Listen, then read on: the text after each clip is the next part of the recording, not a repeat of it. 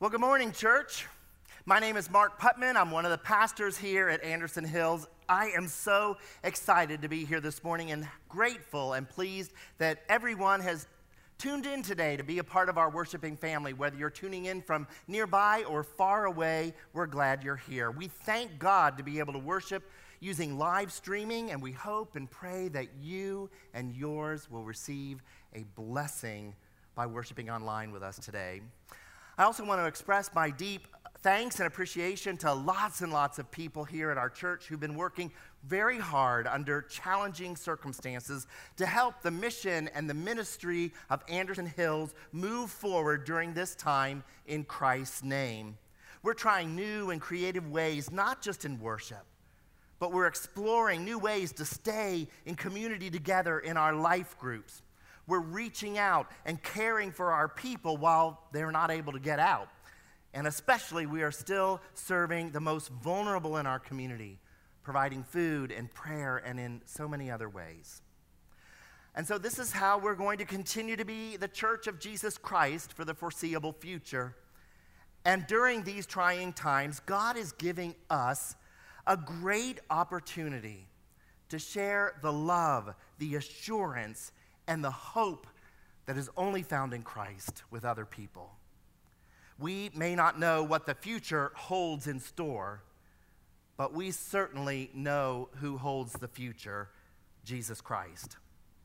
And so I encourage you to follow safe practices that you are hearing from doctors and government leaders. Keep a good physical distance from others.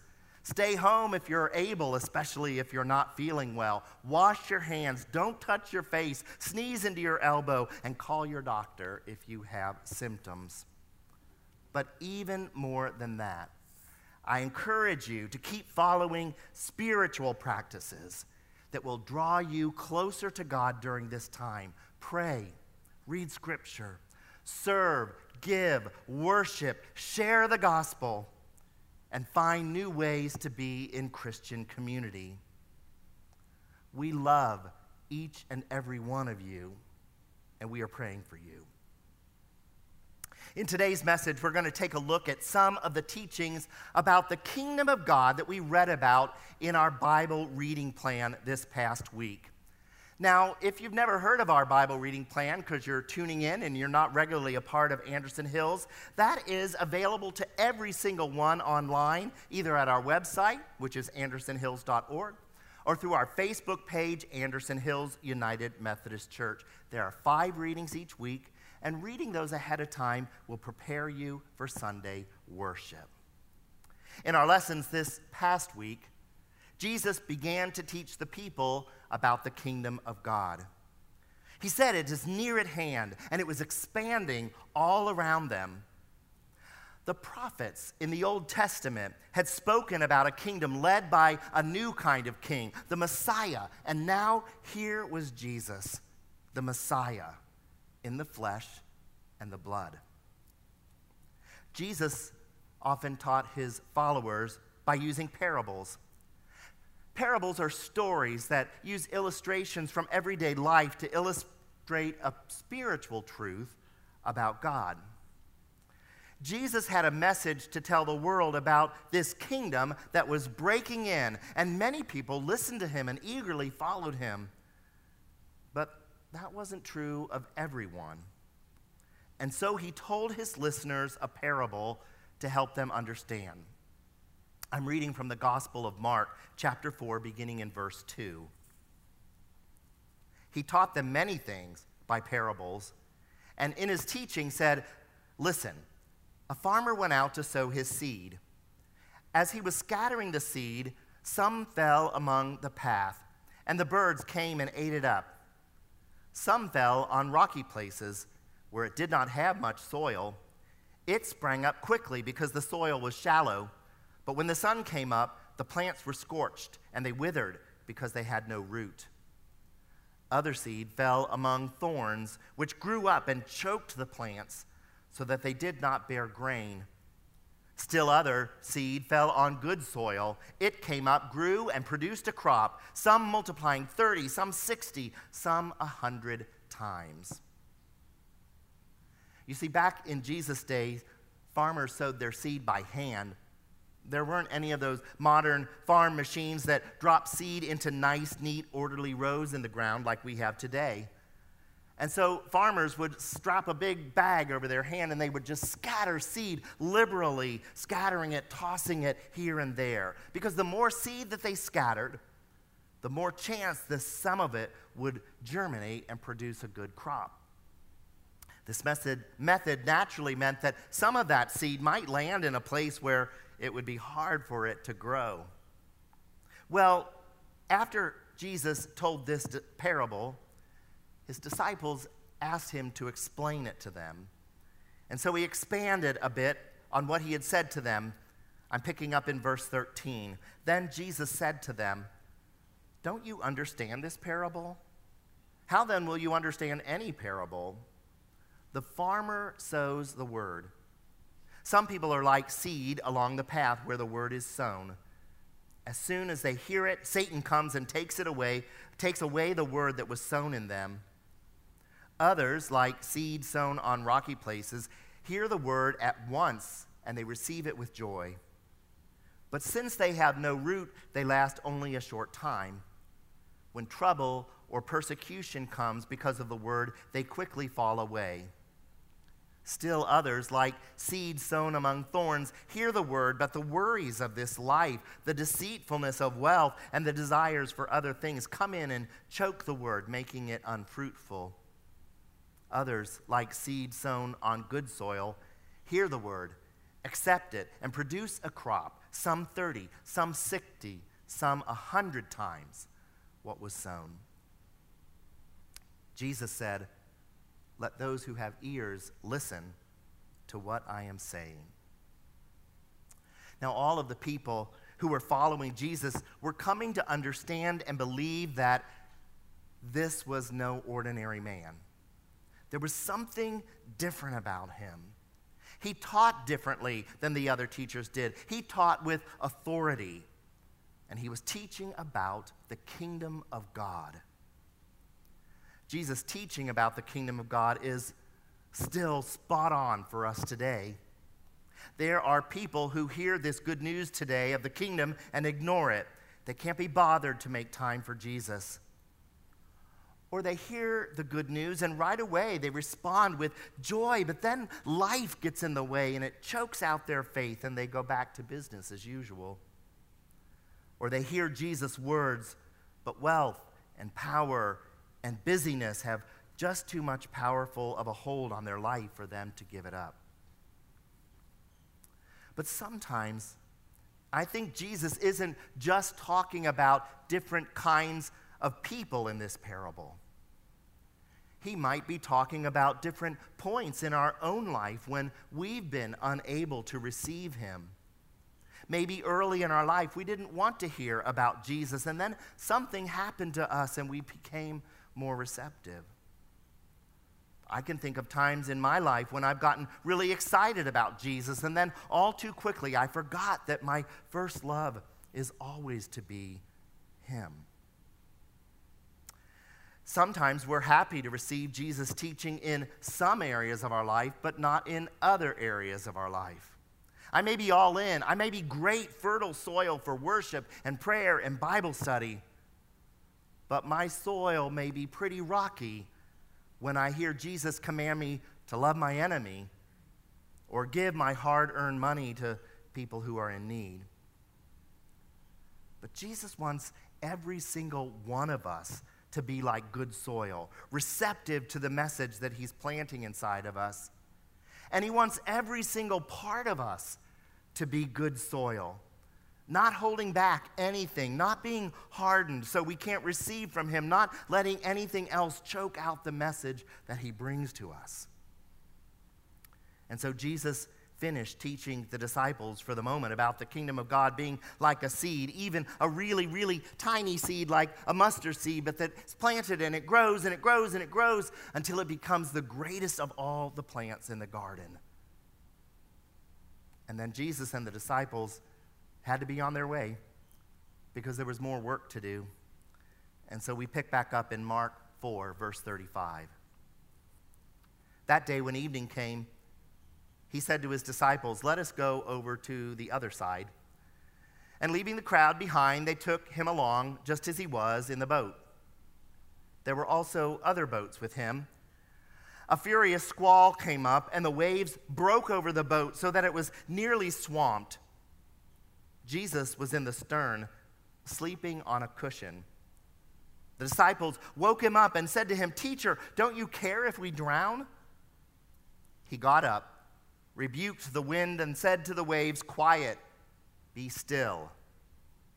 And then the wind died down, and it was completely calm. He said to his disciples, "Why are you so afraid? Do you still have no faith?" They were terrified and asked each other, "Who is this?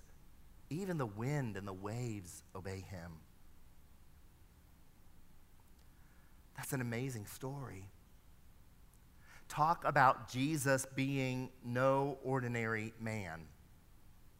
Trapped out in the middle of the lake when a storm came up, the disciples were terrified.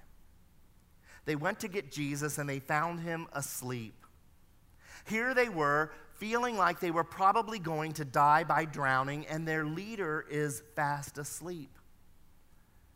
But they woke him up, and he commanded the wind and the waves to be still. And they did. Here's lesson 1. The wind and the waves obey King Jesus. This was a physical storm, wasn't it? A force of nature. But we know that storms come in all shapes and sizes, don't they? Many of us, maybe most of us, feel like the COVID-19 coronavirus is a pretty big storm raging in our life right now. Yes, it's been brewing farther away in other places for a little bit longer, but now the winds are swirling around us and they're close to home. I know that some people are scared for their loved ones, especially the elderly or those with suppressed immune systems already, and other vulnerable members of our society, the poor, the homeless, people who don't have the luxury to isolate because they have jobs that the rest of us are absolutely depending on right now. Doctors, nurses, police, fire, EMTs, grocery clerks, shop owners, pharmacists, the list goes on. Many people have already lost their jobs. Many more are fearful that they will before it's all over. Gains and increases to your stock portfolio that had accumulated in the stock market in recent years have disappeared practically overnight. And these things say nothing about the storms that you were already facing before COVID-19 first showed up on our storm radar. What storms are you facing in your life right now? What keeps you up at night? What causes you great anxiety?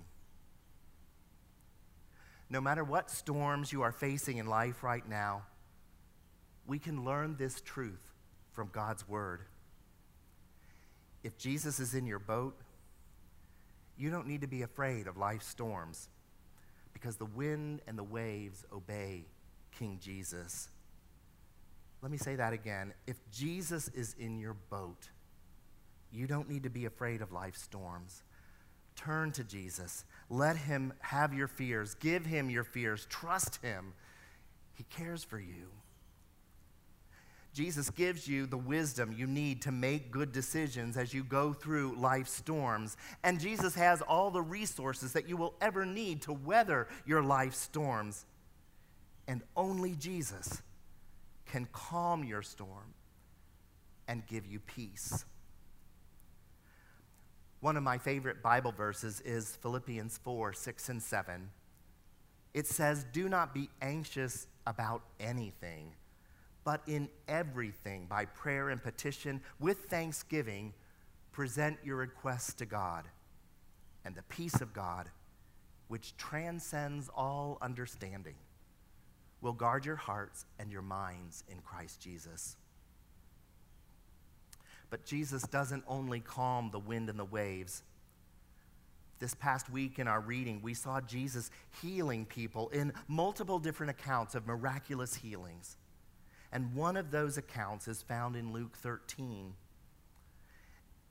We read, on a Sabbath, Jesus was teaching in one of the synagogues, and a woman was there who had been crippled by a spirit for 18 years. She was bent over and could not straighten up at all. When Jesus saw her, he called her forward and said to her, "Woman, you are set free from your infirmity." And then he put his hands on her, and immediately she straightened up and praised God. Indignant because Jesus had healed on the Sabbath, the synagogue leader said to the people, "There are 6 days for work, so come and be healed on those days, not on the Sabbath." The Lord answered him, "You hypocrites! Don't each of you on the Sabbath untie your ox or donkey from the stall and lead it out to give it water?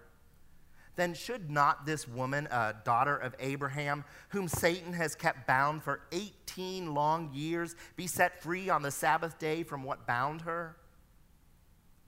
When he said this, all his opponents were humiliated, but the people were delighted with all the wonderful things he was doing. Jesus loves you. He loves all people. He loved this woman who had been crippled by a spirit for a long time. He loved her so much that he healed her and she was cured.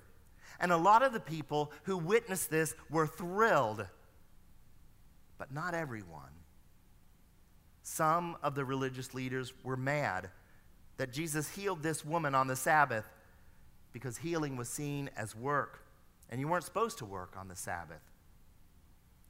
Jesus called those religious leaders hypocrites because they were focused on following the letter of the law so much that they missed the purpose of the law.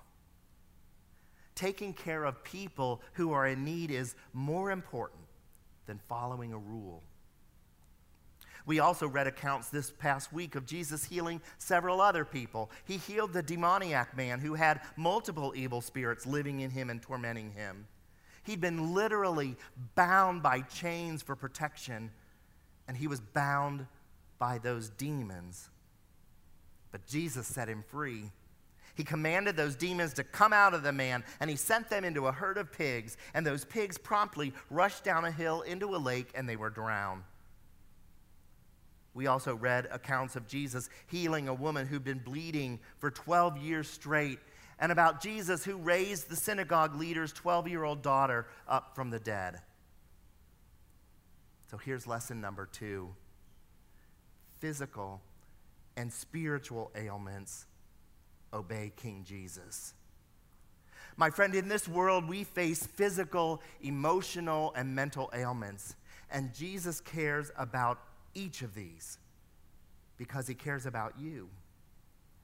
Yes, he has given us doctors and therapists and psychologists and medicine and so much more to help heal and restore us, but ultimately Jesus is the great physician, and all healing originates through him. Jesus cares about our spiritual ailments as well, and they often go hand in hand with physical, emotional, and mental disorders too, because we know that God created all of us, every part of us, and we are fearfully and wonderfully made. He is pleased with his creation, and he offers us a full and abundant life. We can seek all of those resources available to us to find healing and wholeness and the life of freedom that Christ offers us. At Anderson Hills, God has been raising up people trained in the ministry of prayer and healing, and many people have already been set free from a physical or spiritual ailment, and you can too. Call the church office if you'd like to meet with someone to pray with you. Jesus was no ordinary man. He is the King of Kings and the Lord of Lords. Nature obeys King Jesus. Physical and spiritual ailments obey King Jesus. All of the things that worry us bow down in the presence of Jesus. And Jesus teaches us what to do with those things that worry us in Matthew 6. He says, therefore, I tell you, do not worry about your life, what you will eat or drink, or about your body, what you will wear. Is not life more than food, and the body more than clothes? So do not worry, saying, what shall we eat, or what shall we drink, or what shall we wear? For the pagans run after all these things, and your heavenly Father knows that you need them. But seek first his kingdom and his righteousness, and all these things will be given to you as well. Therefore, do not worry about tomorrow, for tomorrow will worry about itself. Each day has enough trouble of its own. From this we can learn that we can give King Jesus our worries too. Jesus tells us that we don't need to worry about food or drink or clothes, and I might add about toilet paper or hand sanitizer or Clorox wipes. Hear me, please. Jesus is not telling us not to plan. Planning for tomorrow is time well spent. Worrying about tomorrow is a waste of time. We can't change anything by worrying, but we can change everything by planning and by trusting in God. In fact, if we do a good job planning, we will almost certainly cut down or even maybe eliminate our need for worry. We can ask ourselves the question, what can I do today to plan for tomorrow so that I can give God my worries about tomorrow?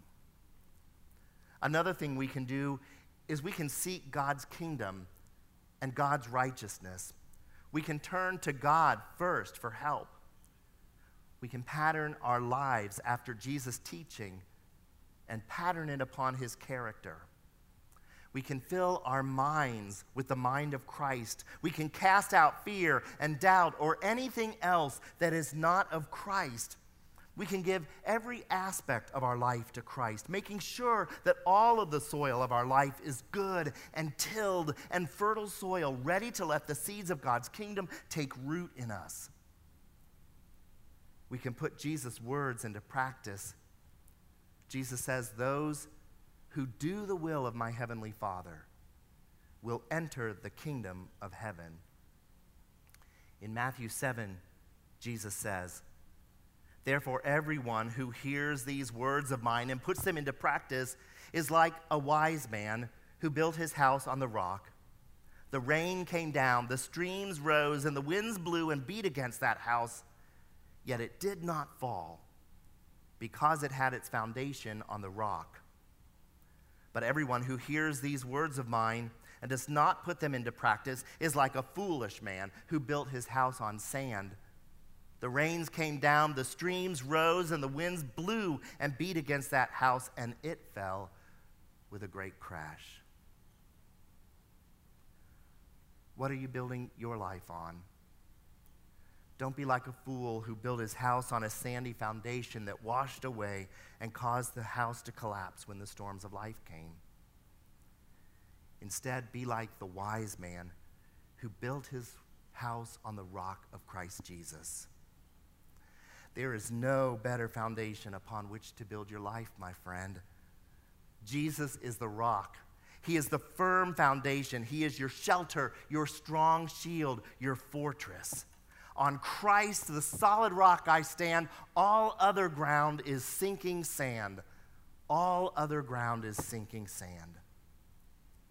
My friends, the kingdom of God is at hand, and it has one king, and his name is Jesus. Jesus gives a command, and the wind and the waves obey. Jesus gives a command, and demons flee, and lives are restored. Won't you let Jesus be your king? Won't you give him your bondage?